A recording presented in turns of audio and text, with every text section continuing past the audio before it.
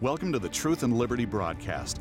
We believe we have a mandate to bring godly change to our nation and the world through the 7 spheres or mountains of influence. To further this cause, we give away a product every week that will empower you to get involved in changing your life and changing our world. You can register for our weekly giveaway by subscribing at truthandliberty.net. You can also subscribe to our newsletter to receive weekly updates on guests, news, and much more. This is an interactive live cast, and we welcome your questions. To ask a question during the live cast, use the comment or chat features. Now get ready to dive into this week's topics with our hosts on location in Colorado, USA. Hello and welcome to our Monday Night Truth and Liberty live cast. We're glad that you've joined us. I'm Andrew Womack, and I've got our Chief Counsel Richard Harris here. And tonight our guest is here in studio. This is Alex McFarland, and we'll give a better introduction later. But Alex has come to work with us on our Biblical Worldview projects. He's held over 50 Biblical Worldview conferences, or around 50.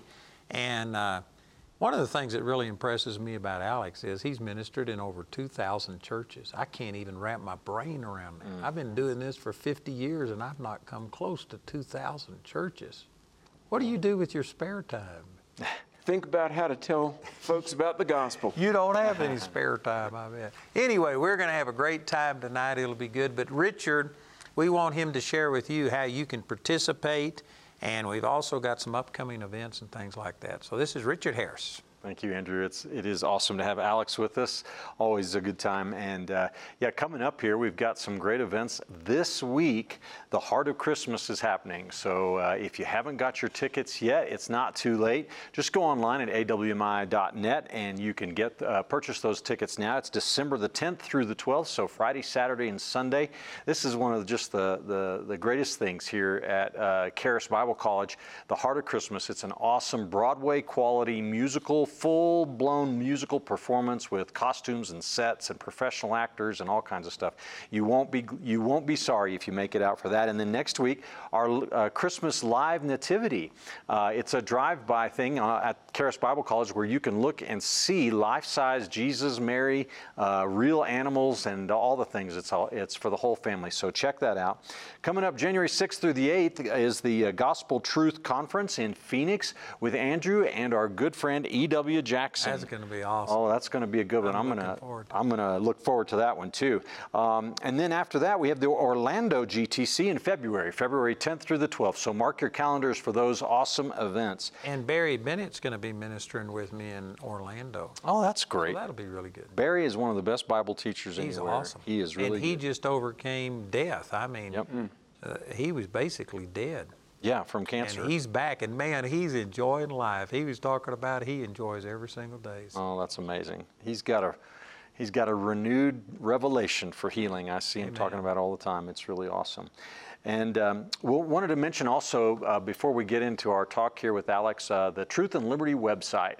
Encourage you to please check out our resources page there, as we're always updating that with new information, new tools, and things that you can use to be equipped to stand for truth in the public square. So you might want to check out one of our latest is a blog from I forget, our good friend at Liberty Counsel, Matt Staver, that he guest wrote for us on the oral argument that took place in the recent abortion case. I think you'll find that really encouraging, as you can see the actual questions that were asked by the Supreme Court justices and how they were answered. So, and then also, if you're not a subscriber here at Truth and Liberty, I really encourage you to do that. We are putting out top-notch material, and I'm not just saying that, but every week we send out blogs and information that are designed to make sure that you're informed and equipped. So just go on our website, click subscribe, share your email with us, and we'll add you to the list. And when you do, we will give you, or we will put your name in the hopper and you'll be eligible to receive a free product. Last week, we gave away Financial Stewardship, Andrew's book, and Tim Klein, congratulations, you won that, so you'll be getting an email from us shortly. This week, we're giving away Andrew's book, Excellence, How to Pursue an Excellent Spirit. This is a great book. Comes out of actually the book of Daniel, I think is the opening passage on that, as it says that Daniel had an excellent spirit. And so become a subscriber today and be eligible for that. And then also, interactive, as Andrew mentioned. Post your questions and comments in the chat function on our website or the comment section there on Facebook, if you dare to watch on Facebook, if you don't mind being censored, I should say. But and we'll do our very best to get your questions for Alex and Andrew tonight. And then last, I wanted to mention we are supported by the generosity of our Truth and Liberty Coalition members. And if you're not a member, I want to invite you to become one today. Just go on the donate page on our website and fill out the form there for membership. All it takes is a recurring contribution of $5 or more per month, and you'll be a Truth and Liberty member. And if you do, we're going to send you Alex's book. We've still got some of these left. This is an awesome book. It's called The Assault on America: How to Defend Our Nation Before It's Too Late. And last thing I want to mention is if you need prayer tonight, just call in to 719-635-1111, and trained Spirit-filled, Word of God trained prayer ministers are standing by to agree with you in prayer. You're getting more and more like the Apostle Paul, because you had 2 last things. And he said, finally, and then he preached 3 more chapters. Finally, my brethren. Hey, give us a report on you going out to Grand Junction. Some people here will remember Tina Peters and Sharona Bishop, and they were raided again by the FBI. Tell them what happened. Well, a couple of weeks ago, we heard reports and saw headlines that the FBI, at the crack of dawn, raided their homes out there in Little Mesa County, Colorado, barging in, put Sharona Bishop in handcuffs in front of her children, paraded her daughter around by the hoodie, and took every electronic device they owned, including her cell phones, their laptops, and everything else. And I just thought to myself, you know, this is too much. I can't just sit here. We can't sit here and let this happen. So I started in contacting some people that I know and saying, you know, we need to stand up for them. And so we had a rally out there on the old courthouse steps, and hundreds of people came out, Andrew, with flags and, you know, red, white, and blue, and signs in support of Tina and Sharona, and calling for, you know, the Constitution, defending our rights, election integrity, and all that. And we had a number of speakers. State Representative Ron Hanks. We had Todd Whitman, who's running for sheriff in El Paso County. We had Tina and Sharona. I spoke, and a couple candidates for governor. They showed up, so we gave them an opportunity to say a few words. And it was just really great. It was encouraging and positive, and you were calling for the rule of law and everything like that. So for those that don't know, why did the FBI raid them? What was their pretense? Well, you know, we're not privy to see the search warrant, but someone who did told me that it lists these supposed probable cause to believe there's a violation of some federal law on damage to a protected computer, whatever that is. Second, conspiracy to commit wire fraud. And I said to people, I don't have access to all the information, but this sure sounds like they found the criminal, now they're going to find the crime, not the other way around. And for those who don't know, Tina Peters was the county clerk, and she questioned the election results. Yes. Dominion came to do an update, and she knew something bad was happening, so she backed up the machine, and then after their update, she compared the backup to what they did, and they deleted 29,000 files that included voting records, which is against the law. You have to save those things for 2 years. That's right. So anyway, I believe that they were totally within their rights, but the FBI has been weaponized, and they're terrorizing these people. Yeah, they're using the FBI to go after political opponents. And in this situation, I can't even understand why the federal government would even be involved. This is a local county clerk who gets news from the Secretary of State. They're going to come in and do what's called a trusted build, and she wants to make sure the records of that election don't get deleted. So she brings somebody in and has a copy made of the hard drive. And once she let the cat out of the bag, then all heck broke loose against her, and that's the second raid on her. Yep. Now they're expanding it, and so we just wanted to send a message that we don't think this is the right way to handle things in a constitutional republic, and they need to be respecting our rights. And we're getting a lot of traction off of it. There's been a lot of news agencies that have caught it nationwide. That's right. Yeah, it is definitely picking up attention. So I think for those of you that support truth and liberty, praise God, your gifts are making a difference. Richard was able to travel out there and put this whole thing together, and it's making a difference. Amen. Anyway, we could talk a long time about that, but we want to get to Alex.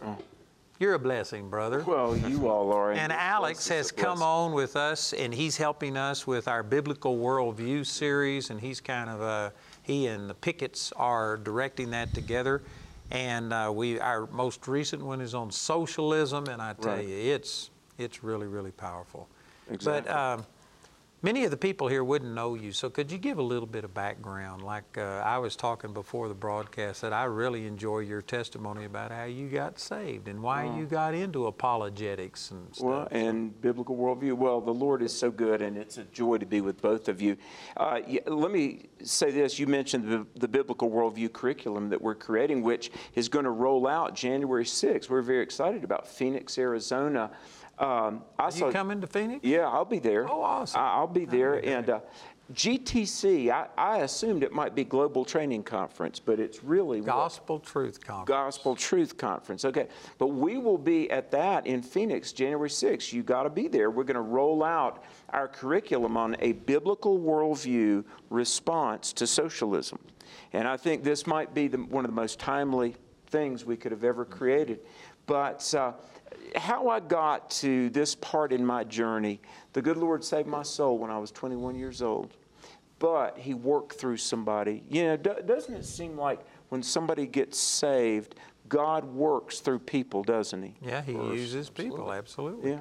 So I was in college, and they're smiling because before we went on the air, I showed them a picture of when I was 21. I was at the University of North Carolina at Greensboro, UNCG, and I'm not much now, but I really was scary looking back in those days. Oh, I don't think so. No. You look typical for back in those days. For a You look college like boy. Yeah. So I'm driving through the outskirts of Greensboro, a little area called Pleasant Garden, where my family's been for 200 years. And I see the prettiest girl I ever knew from high school, and she was putting gas in a car, and I wheel in there. I'm driving a delivery truck, and I invited this girl to hear my little band. I had a band, and we played around UNCG. And she said, no thanks, don't want to go to a band, don't need to go to a fraternity party. And she said, how about you come to church? You come to church, our Bible study is on Monday night. You come 4 straight weeks, and I'll think about going out with you. And you know, guys, the Lord is so merciful, because I tell people at that point in my life, I had not seen the light, and I wasn't looking for the switch. But she said, would you like to come to a Bible study? And I said, oh yeah, that's great. I'm all about that. But I went to the Lying Bible. through your teeth. Lord have mercy on me. But you know what? I went to this Bible study, and I was an English major. And I like words. Words are interesting. And for the first time in my life that I couldn't recollect, I was hearing verse by verse teaching. They're going through the book of Acts, Acts 16:31. Sirs, what must I do to be saved? Yes. And Paul said, believe on the Lord Jesus Christ, and thou shalt be saved. So I'm listening, but here's what really got my attention. The teacher, his name was Pastor Alford, A-L-F-O-R-D. And I tried to find him online. I couldn't find him. I don't know if he's still in the land of the living. But he said in James 2:19, it says, the devils believe yet tremble.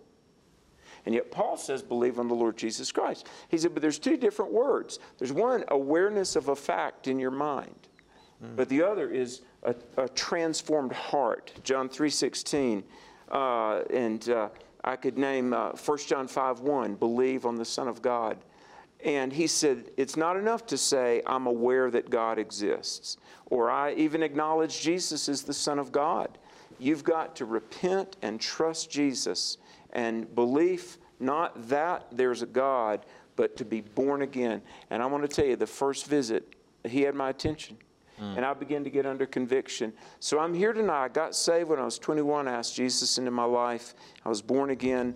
But if Angie were here, she would say, Alex, talk about Jesus, don't talk about me. But that girl, and 5 years later we got married, thank you, Lord.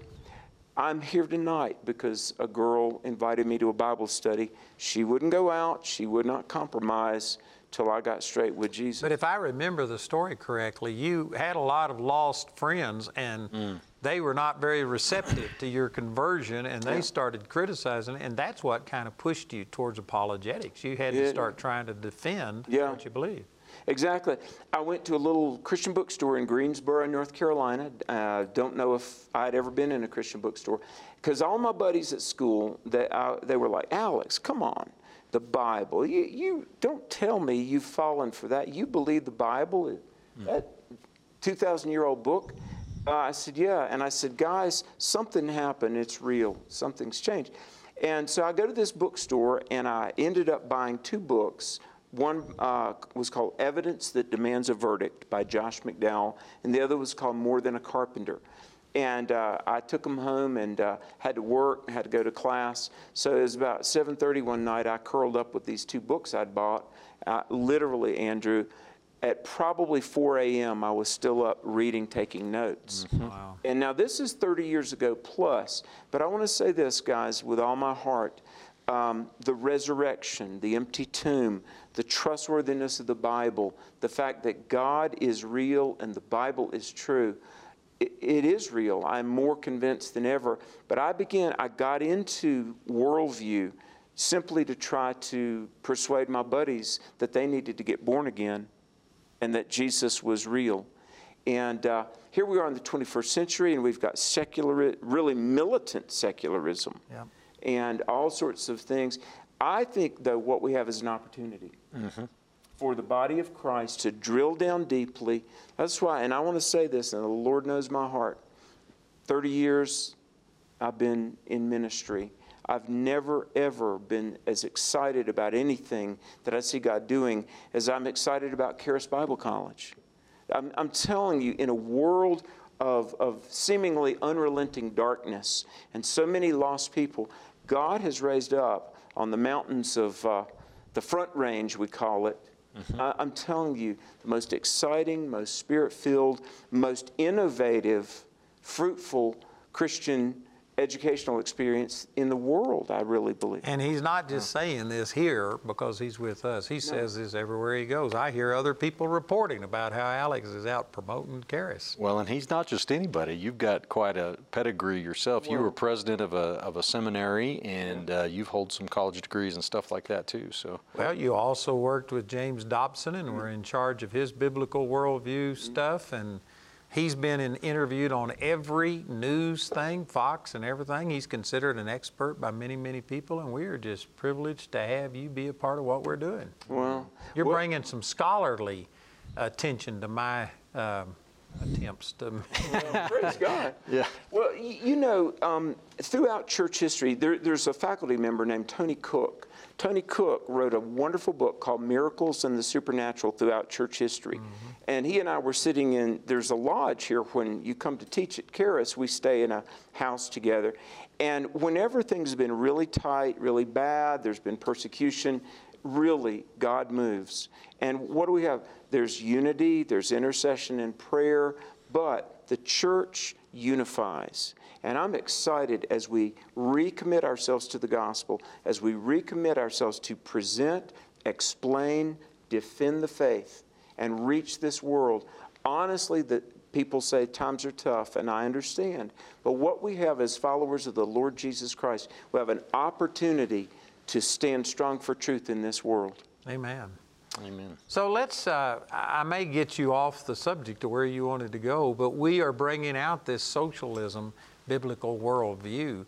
And we've got a list right here. We were making some promos right before this thing, and he's got 10 lies about socialism. This would be a great place for you to just expound on some of this, because like the very first one, socialism is compassionate. People are saying that it's helping people. We need to give people free health care and guaranteed income and stuff. How do you answer that? Well, the thing about socialism, well, there are a lot of things, but it's not compassionate because I confiscate your money. the earnings that you've worked for are taken away, redistributed, and allocated by people, and the workers that have to fund this and feed this monster called the state, they really don't have say. I mean, how is that just to take somebody's money and they have no recourse or say, and it gets distributed? Well, but they'll say some people are billionaires and they've got just more money than they could ever use. So we need to tax the rich. We need to take it from them and redistribute it. Yeah, there's a video of Bernie Sanders online, and he's talking about how he wants to eliminate billionaires. And I realize, I mean, it's, well, one of the... That's because he's only a multimillionaire. Yeah, he's not quite there yet. Yeah. Exactly. And if you eliminate the billionaires, when they exhaust all of their money, then they'll come after the multimillionaires, and eventually you will all be poor. Sorry to interrupt you. Go ahead. There are two false assumptions here. One is what's called a finite pie assumption about economics. That's right. And Marxism and socialism are based on a lot of flawed assumptions. Yep. Now, let me say this. The biblical worldview curriculum, we spent a year. I worked with a man named Mike Pickett that many, I'm sure, will know. Vice president of our ministry. Yeah. And we brought here to these studios right in this building people like E.W. Jackson and David Barton, and of course you're there, and Bob McEwen, Bill Federer. And this curriculum that is going to be available very soon, maybe it already is available, I don't know. I know it'll be available by January 6th, which is only a month from now. But we go into all the history of socialism, how Marxism and Karl Marx rejected Christianity, and it will silence the church. It will destroy America. It will harm the living standard of people, as it always does and always has. But one of the flawed assumptions is that there's a finite pie. In other words, if you had food on the table tonight, conversely, somebody else in the world didn't have food. And that's just not how economics work. But another thing that's a wrong assumption is if somebody is successful or prosperous, necessarily they exploited some victim to get that way. And that's not true at all. Mm-hmm. It's been my privilege to know a lot of entrepreneurs. And you know what? I know a lot of hardworking people that spent years living just very sparsely so they could build a business and then employ people. Now, there's an old saying about economics, and I believe it, a rising tide lifts all boats. And sure, the man who worked hard, lived within his means, used his own money, started a business, and then he benefits from the fruits of that business. And that's not a bad thing. Capitalism, and when I have college students, they'll say, oh, capitalism is bad, because that's all they've been taught. I say America, at her best, was what we ought to call principled capitalism. What is the arguments against capitalism? I don't think there are any good arguments against capitalism. But like you said, in our schools, they're teaching that this is evil. What are they pointing out that's evil? Well, they play on the human emotion of envy. Mm-hmm. You're a student, and you've got student loans, and there are all these billionaires that run the corporations. Isn't that terrible? But do you know what? I want to say this, and guys, everything I say, I give God the glory. Psalm 115, verse 1, not unto us, O Lord, give glory, but unto thy name give glory for the sake of the truth. So everything I'm saying, I'm trying to say for the glory of God and because of truth. Angie and I know what it is. In 1995, when I finished at Liberty, I'd gone up there and done 2 degrees. Every nickel I could get my hands on, I paid toward my tuition. And I was on the grounds crew. I cleaned out gutters. I taught guitar. I ran a bookstore. I was a youth pastor. And Angie and I left Liberty University with $58 and the shirt on our back. Seriously. Well, at least they left you something. Yeah. Now, I'm going to tell you, though, 26 years later, been to 50 states and 5 continents, and you can tell I hadn't missed any meals. But I'm telling you, God, in making us work for our living, that's a blessing from God, because you learn how to have character and live within your means. And there's what we call deferred gratification. Mm-hmm. You don't go in debt. If you want it, you wait till you can pay cash. And do you know what? Eventually you look up one day and, oh my goodness, I've honored the Lord with my substance. You tithe, you give offerings, and God blesses you. And suddenly you can put tires on the car if you need to. And I know, honestly, guys, and I give God the praise, growing up on a farm in rural North Carolina, we rode to church in a car. The back floorboards were rusted out of my mom and dad's Buick. And the kids in Sunday school used to make fun of us because we smell like exhaust. I think we were poor. We just didn't know it. Yeah. I've been on all sides of the spectrum, and I'm telling you, God will bless you. If you say your prayers, work hard, and live right, you can go places in the United States of America. You know, I had a guy that worked for me that his son was part of a group that he went out and planted a church. And when you plant a church from nothing, you struggle. And so there was a group, and I'm not 100% against them, but there is a group that gave him $110,000 or something plus a car and paid the rent on his church to help get it planted. Okay. And in some ways you think, well, that's really good. But I just thought, looking back at my life, that if I hadn't gone through those lean times and like you were talking about, learned how to do things, I wouldn't be where I am. I wouldn't have the revelation. I wouldn't have learned how to trust God. And I thought, this isn't going to work. And sure enough, the guy didn't stick with it. After a couple of years, Really? he left and started doing something else. And that's just, it's a communist way, a socialist way of doing things, to just, without you earning it, you just are given this. And on the surface, it looks like it's good, but it actually takes away incentive. It's detrimental. You know, there was a leader in colonial America named Edmund Burke. And he's kind of famous for two quotes. Now, one is a pretty famous quote. He says, all that is necessary for evil to triumph is for good men to do nothing. But I really love a less famous Edmund Burke quote. He said, that which we obtain too easily, we esteem too lightly. In other words, if it's just handed to you, you don't really appreciate it. That's why I think the welfare state, and I believe in compassion. In our Worldview conferences, we've done things where we've done conferences and the price of admission is non-perishable food. And we've raised thousands of pounds of food to give food banks. And I believe in compassion. But if you just hand things to people, they don't appreciate it. Well, you know, when we first got started, we would have panhandlers, is what we call them today, and they'd come by and ask for something. And I'd tell them, you come work. And you put labels on our cassette tapes, you clean the office, and you do something and we'll pay you and stuff. And so we tied our compassion to them doing something. Amen. It says in 2 Thessalonians 3:10, if you don't work, don't eat.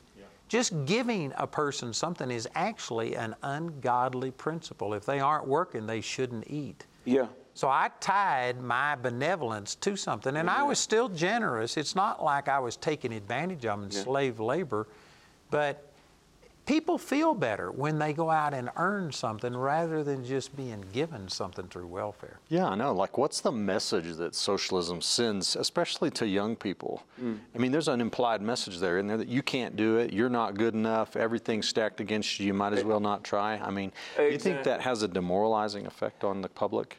Richard, I'm so glad you bring that up. I honestly think you can call it liberalism, progressivism, socialism, Marxism, communism. It's a downward slope, but it is demoralizing, and it's frankly dehumanizing. It is. And what the left says to people, and I understand people are often born into very hard situations and come up hard, whether it be in the inner city or just abject poverty, but the left says to people, you can't make it without me. You can't make it. You're not smart enough. You're not creative enough. And I honestly think that from LBJ, the Great Society program, and the billions of dollars of money that's been thrown into the welfare state, it dehumanizes people. Now, the Christian worldview, and we're sharing about truth and reality from God's Word. The Word of God, there's good news and there's bad news. Bad news is you're a sinner. and your sin will separate you from God. And the worst news is your sin nature, if you follow that sin nature and the temptations where it'll lead you, it will destroy you. The good news is Jesus loves you, and He'll forgive all your sins. And the good news is God has blessing for you. And the Lord Jesus will take you places you can't even dream of. The Lord will bless you and prosper you and raise you up like you've never believed. However, you're going to have to let Jesus be the Lord of your life. And you're going to have to live right. You're going to have to work hard. And you're going to have to get clean and stay sober. And the Spirit of God will help you do all that. So when you've got this secular, and let me say it, socialism is godless. Absolutely. It is Karl Marx and the leaders of communism. And you look at all of the socialist states from Maoist China to Cuba to North Korea, you can't practice Christianity in those places. And by the way, maybe another topic, you can evangelize lost people anywhere, but world missions thrives best in a place where people can create wealth and jobs. And you look at America for all of our foibles. My goodness, we've been the biggest engine to fund world missions. And that didn't come out of thin air. People work. You know, guys, one of my heroes is D.L. Moody. In the 19th century, Dwight Moody is an amazing story. From the time he got saved to the time he died was less than 30 years. And he turned the world upside down. But he had a big friend named Cyrus McCormick, who made farm equipment. And McCormick created this thing called the Reaper that was some sort of a harvesting machine. And D.L. Moody would call him up and say, I need another $1 million, as in $1 million. That's a lot of money back in D.L. Moody. Sir. Oh my God, $1 million is a lot of money now, but in the 19th century, I mean, that was just unthinkable. Now, how could Cyrus McCormick fund the worldwide evangelistic campaign of D.L. Moody? Because he was a businessman. And, you know, and see, socialism would have never allowed something like that. They would have taken away his opportunity to prosper and have made him just like everybody else. That's right. Yeah. You know, the message of socialism, going back to that, there's no room for God in there, is there? You're saying you can't do it. And how do you say that and say trust in God for your needs, you know, and follow God's plan for your life and dream and have faith?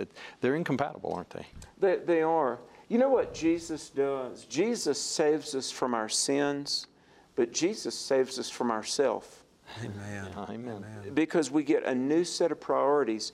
And the genius of America, William Bradford in the Pilgrim Colony, they realized very quickly that communism didn't work. And if you read the notes of William Bradford in the Plymouth Colony, for just a very, very brief moment, they tried, okay, everybody, we're all going to hold it in common and we'll dole out your daily rations. And Bradford said, look, people, if they know they're going to get a meal, they're not going to work. So what he said is everybody has your own piece of property. Here's a little piece of land. You want food, grow a garden. You want a house, build your house. And they realized that private property ownership was this incentive that made people work hard. But socialism takes everything from you and takes away your individuality and makes you part of a collective. Yeah. And you're just one of a group. And it de-incentivizes wealth. You have no motive to do anything, because if you work hard and produce twice as much as you do, they're going to come take it from me and share it with everybody else. So what's the point? It actually rewards failure, doesn't it? It incentivizes laziness and failure and conformity. And yet people who are critical of capitalism will come along and say, but some people don't perform as well as others, and so they're going to be left behind. And yes. That's true. There are consequences to laziness. The Bible talks about the sluggard. Is like a door that hangs on a hinge. It just rotates. It never moves, never gets anywhere. A little sleep, a little folding of the hands, and poverty will come on thee like a thief.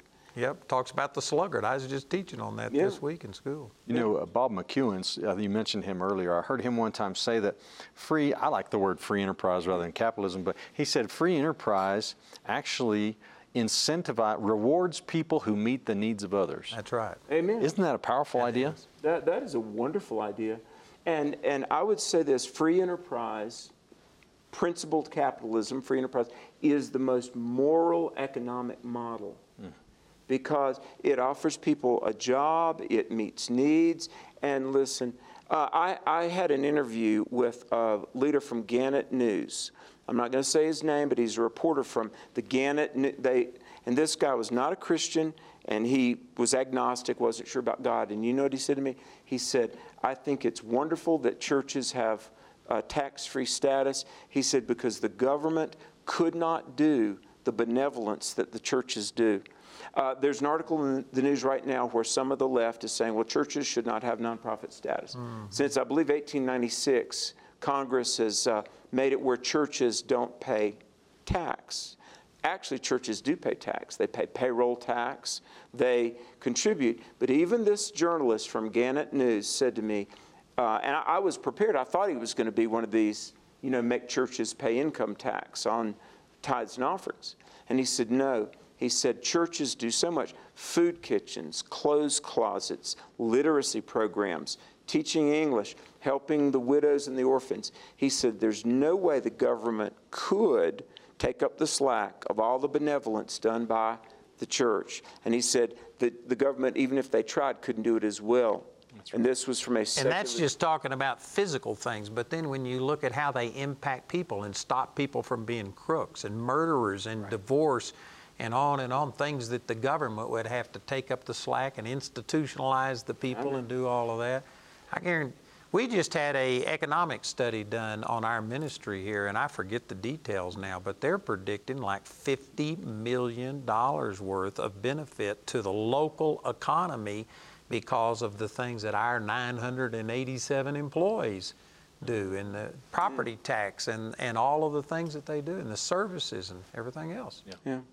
Makes a huge difference. Yeah. Well, and of course, the greatest, most valuable difference of all, the most precious treasure is souls being born again and going to heaven, not hell. But even in this life, because when Jesus comes in, your life changes.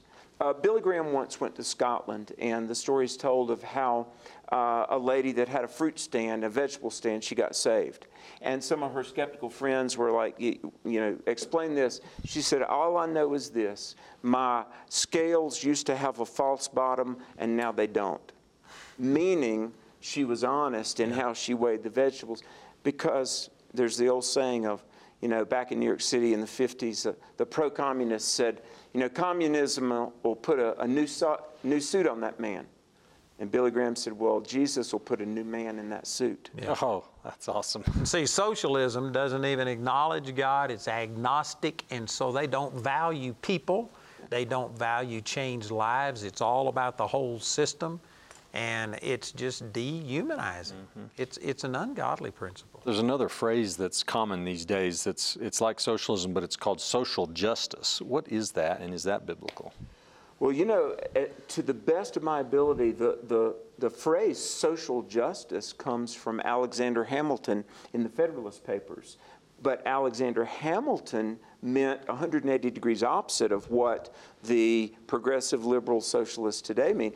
Alexander Hamilton, and by the way, the Federalist Papers were initially some writings that were trying to persuade Connecticut to ratify the Constitution, and ultimately they were so persuasive and they were circulated throughout the colonies, and the fledgling states adopted the Constitution. This is around 1789. But Alexander Hamilton, who I believe was a Christian, he said the only way we will have a socially just country, in other words, it's fair, it's moral, it's true, it's safe, it's stable, it's prosperous, is what? If we build our nation on the Decalogue. Now that means the Ten Commandments. Right. Now, the founders of the country, they believed in morals. 1948, Harry Truman was giving a lecture to attorney generals around America.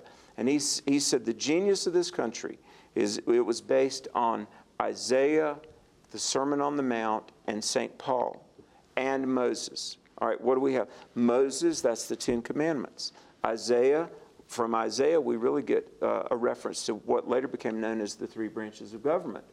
The Sermon on the Mount, that's Matthew 5 through 7, love your neighbor, do good. And then Paul, Harry Truman was referencing Romans 13, 1 through 7, about the powers that be are sanctioned by God. Now, back to your question about social justice. The founders and most of our greatest leaders up until recent years, they knew the country was based on biblical principles. Now, you can believe or not believe, but our government was based, and this was the secret, this is the X factor, why we have been the greatest nation since Israel under King Solomon. We were socially just because we were based on moral truth. But the reprogramming, and I would say really the indoctrination of wokeness and progressivism is saying, okay, abolish all moral boundaries. You just do whatever you want to do. But that's anarchy. Absolutely.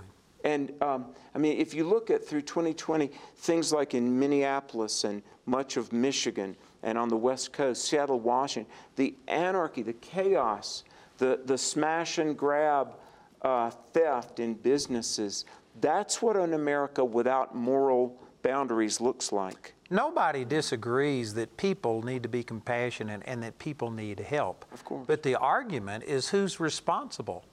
And I remember Davy Crockett. He was elected to Congress. And Davy Crockett, they were wanting to tax something so that they could deal with a certain situation. And he stood up and he says, it is not the government's job to meet these needs. And he says if every person in this Congress would chip in, and he gave a certain figure, we could solve this problem. And he took up an offering, and they did it. Instead of making a law and taking money from people and then redistributing it, they just gave compassionately.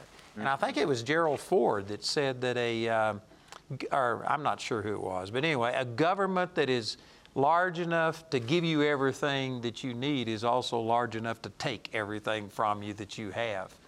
And so, yes, we believe that people need to be helped, but it is the responsibility of Christians. And as we minimize Christianity and devalue Christianity, Christians are meeting less of the need, and government is stepping in. We need a revival to see this whole thing turn around. Yeah, amen. We need to take some questions. We're doing some good things. Yeah, I kind of got so absorbed in this. I didn't even realize to ask some questions. We had some, but we do have some questions coming in, Alex. And this person, Anna, asks, do most people accept your apologetic response once the argument is complete, or do they continue to fight against the truth? It depends. You know, when Paul was at Mars Hill in Acts 17, some said he's a babbler, he's crazy. Some said, we'll hear you later on. We'll hear you again on this matter. But some believed. Yeah. I was very blessed. Andrew, do you recall the name Bill Bright of Campus Crusade? I was so blessed. In 1989, I had him for personal evangelism, and his son Brad told me that was the last time he taught a college course. But Bill Bright used to say, faithfulness in witnessing is to share the gospel in the power and leading of the Holy Spirit and leave the results up to God. So if Paul didn't get everybody converted, some put it off till later and stuff, we shouldn't expect to have better results. We're a witness. We aren't the judge and jury. That's right. Some believe and some don't, but we pray for them all. Yeah, and you continue to speak the truth. Well, Lindsay on chat asked this question. When the media says to get the shot, to protect other people, otherwise you're being selfish, is this the way they're trying to train us to think socialistically? That's an interesting question, isn't it? That is an interesting question. Well, one of the reasons I love Truth and Liberty, that the Lord has raised up this almost as kind of a news bureau, is because, like the media, get the shot, spin the truth. Oh my goodness, it used to be rare that we would talk about how they would conveniently omit certain facts and then conveniently impress or try to put a narrative forth. I think one of the responsibilities for Christians and really all freedom-loving citizens, we have to be diligent, not just blindly, passively listening to some news. We've got to seek what is real and what is true nowadays, don't we? You know, even if I agreed with the vaccine, I would resist it on principle. Just the fact that it's being dictated and mandated. This ought to be a choice. Now, we can discuss the morality of the vaccine. That's a separate issue. But the separate the vaccine. Just being told that you can't buy or sell or travel or work unless you conform to putting something in your body that they're telling, that's against everything that America stands for, and every Christian ought to be standing against it, even if you believed in the vaccine. Exactly. I mean, it is setting such a terrible precedent that the government can, and let me say, you know, the Bible says the grave is never satisfied, and neither are liberals. Yeah, I mean, right. if they can control us on one front, we can control this, that, and the other. You're right. I mean, merely the fact that it's being mandated, that's counter to everything this free republic has been about. You know, speaking of truth, that rally that we did last week, the news reports coming out of this rally just flabbergasted me, because I read one of them and it was lies. There's just outright lies in there, and they have no basis for what they're saying, but they say it anyway. You know, and I'm wondering, we talked about socialism. Is one of the characteristics of a socialist government, and the more socialist they become, do they also sacrifice truth in their media? I mean, you always see these propaganda machines in these governments, don't you? Well, sure, the truth will set you free. If they allow the truth to be spoken, nobody would believe their lies. They can't control people anymore. Hitler had Goebbels and his Ministry of Propaganda, and all of the dictatorial regimes, because truth is against socialism, communism, dictatorships. But all of the regimes have had to have their ministries of propaganda. I mean, you look at North Korea, and they try to paint themselves as a wonderful paradise, this utopia on earth. And then, you know, people get in there and see the real story.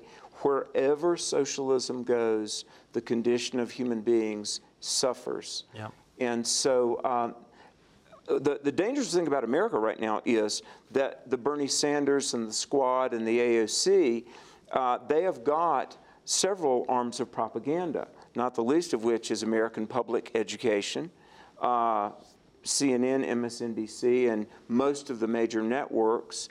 And then they've got pundits and they've got Hollywood celebrities that live in their isolated bubble. And look, I love the arts, and I have played music, and I love certain movies like It's a Wonderful Life. I just watched that.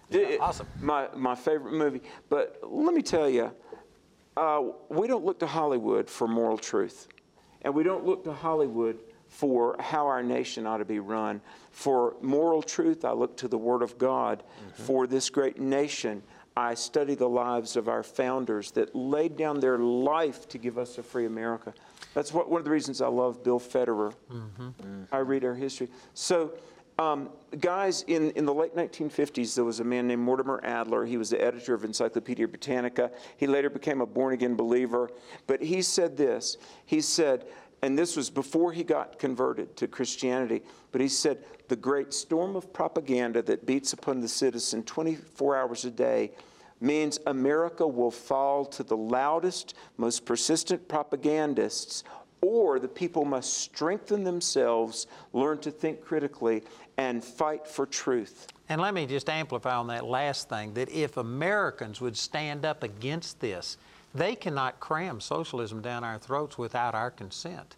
And to prove it, you know, some of the military, I think there was 18,000 military people that refused the vaccine. They've now rolled back the mandates because of the opposition to it. And the same thing is happening. The reason they're putting in mandates after the first of the year is because they know it would affect the economy over Christmas if they put these restrictions. They cannot do this if people would stand up. And yet they're just being intimidated and thinking, I've got to go along with things. And if all of us would stand up, they could not put these restrictions on us without our cooperation. And if we give up our liberties, they aren't going to give them back. No. We've got to stand and fight. Well, Alex, what, you know, I've read some articles recently that the wokeism is actually invading many churches, and even like some of the largest denominations in America. The Baptists, for example, are struggling with it. What do you have to say to pastors and Christian leaders out there? What do we need to do to push back on this stuff?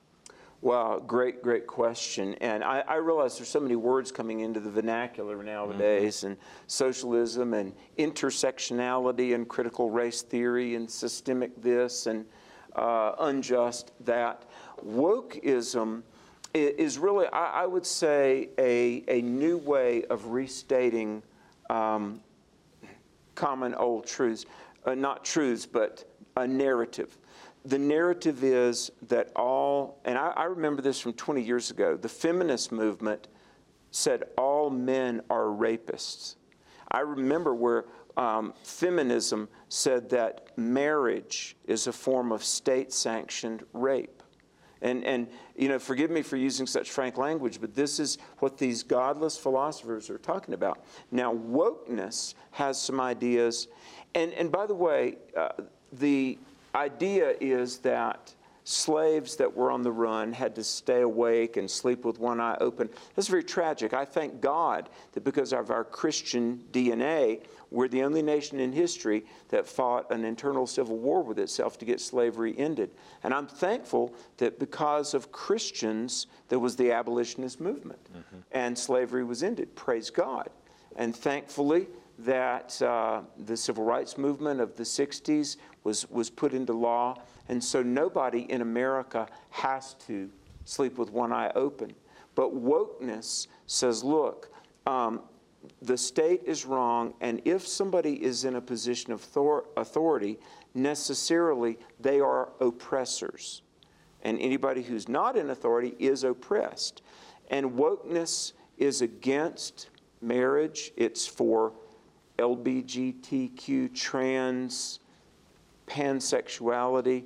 Wokeness is simply this, and I really think maybe we might have to do a big teaching on this, but wokeness, you might think it's about politics and economics. It isn't. Wokeness might be the most serious threat to the spread of the gospel in 2,000 years, because it globally, there's a global woke movement to try to make it a crime to say sinners must repent. It's a crime to say, son, you're a boy, you're a male, a little girl is a female. It basically not only will globally criminalize Christianity, it pretty much tries to abolish just basic moral boundaries. Well, they're thinking that Christians are the ones who made homosexuals feel bad about what they're doing, and so you got to silence Christianity. There are no absolute rights and wrongs, and on and on. So they have to attack the truth in order to promote and advance their lies. So they have to attack it. You know, I had a college student, not here at Charis, this was somebody else, said to me over the summer, well, you know, homosexuality is wrong, I don't stand for it, but I don't think the government ought to be involved in defining what marriage is.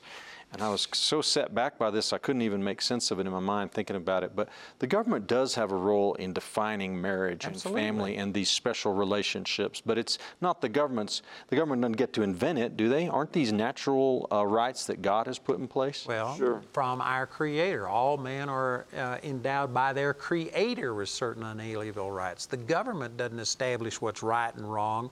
The biblical foundation of this nation established it. And when you start taking away all of the morality, well, then you're going to say, well, what makes putting people in prison right? This Prentice Cullors and all of these others that founded Black Lives Matter, they want to turn everybody out of the prisons and let them go. Who said that these people are wrong for going out and robbing? They just were fulfilling a need. And so you start redefining everything. You cannot exist as a nation without boundaries. That's true. And they're out to do away with it. Prentice Cullors said she's a trained Marxist, and she founded Black Lives Matter to overthrow the nuclear family, talking about a husband and wife thing. And it's demonic what's happening. We've got to stand against it. It's interesting that I think she just bought a $5.1 million house in Los Angeles. I just heard today that Nancy Pelosi is buying a $25 million house, and she makes somewhere around $300,000 a year, and yet she's able to buy a $25 million house. That makes you think that she's somewhat selling her services to somebody.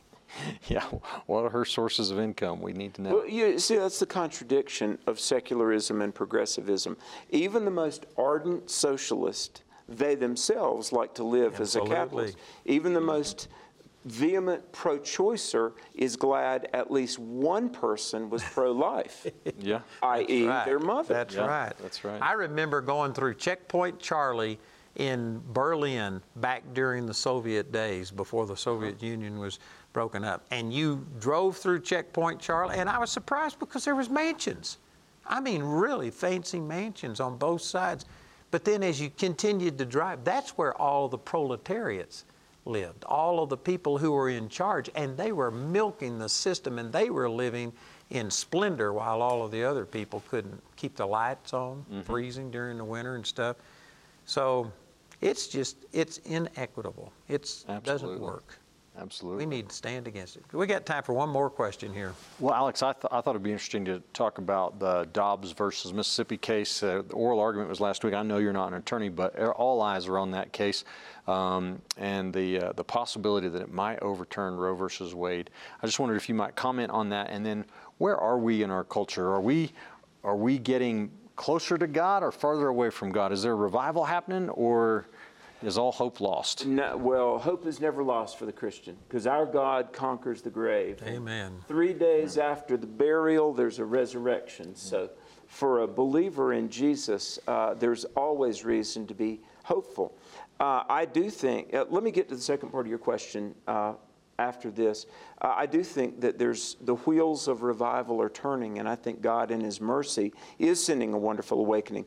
Regarding the Supreme Court and abortion, this is why it might turn out that Brett Kavanaugh and Amy Coney Barrett and Neil Gorsuch were just divine appointments if they stand by their legal philosophy, which to the best of my knowledge has been what we call natural law. And I think that I really believe this, listen guys, the most important topic that almost nobody is talking about is natural law, or the moral foundation of our country. That's mentioned a number of times in our founding document. Yes. Oh, exactly. We got less than 2 minutes here before we go. So I am pro-life as a Christian, obviously, but even before Christianity, we should be against abortion because the Creator gives all people the right to life. Abortion is unconstitutional. Absolutely. So I think a revival is coming, and the good news, every single one of us can participate in it. Amen. We can stay informed, we can say our prayers, and we can influence others. Amen. Amen. I agree. So again, let me just mention that we have this new product out on biblical worldview on socialism, and it will be officially released on the 6th of January. But you can go to our website or you can inquire about it, and it would be a real blessing to you. You know, Andrew, we forgot to mention Alex's new book. He's got you got a new book out. Can you talk about it in 20 seconds? 100 Bible Questions and Answers, published by Broad Street Publishing in Minnesota. Wonderful, great publishing group. And basically, we just answer what I think are pretty tough questions from 10 years of our live radio show. That's awesome. That's great. So again, we want to thank you for being with us. We also want to thank CTN for carrying this on their network. What a blessing they are to do that. And we do this every Monday night at 6 p.m. Mountain Time. And we have on guests just like Alex. We've had on governors, we've had on senators, we've had on all kinds of people. We've had on Glenn Beck has been on here, and I mean it's a big deal. Plus, you can go back to our website and you can see all of those archived programs that we've had. So again, thank you for joining us, and we encourage you to make it a normal thing. Go to our website, truthandliberty.net, and you'll be blessed. God bless you. We'll see you again next week. Join us next time for the Truth and Liberty broadcast. Find tonight's episode and related articles and links at truthandliberty.net. Truth and Liberty is viewer supported. If you'd like to help us continue our live casts, you can make a donation at truthandliberty.net.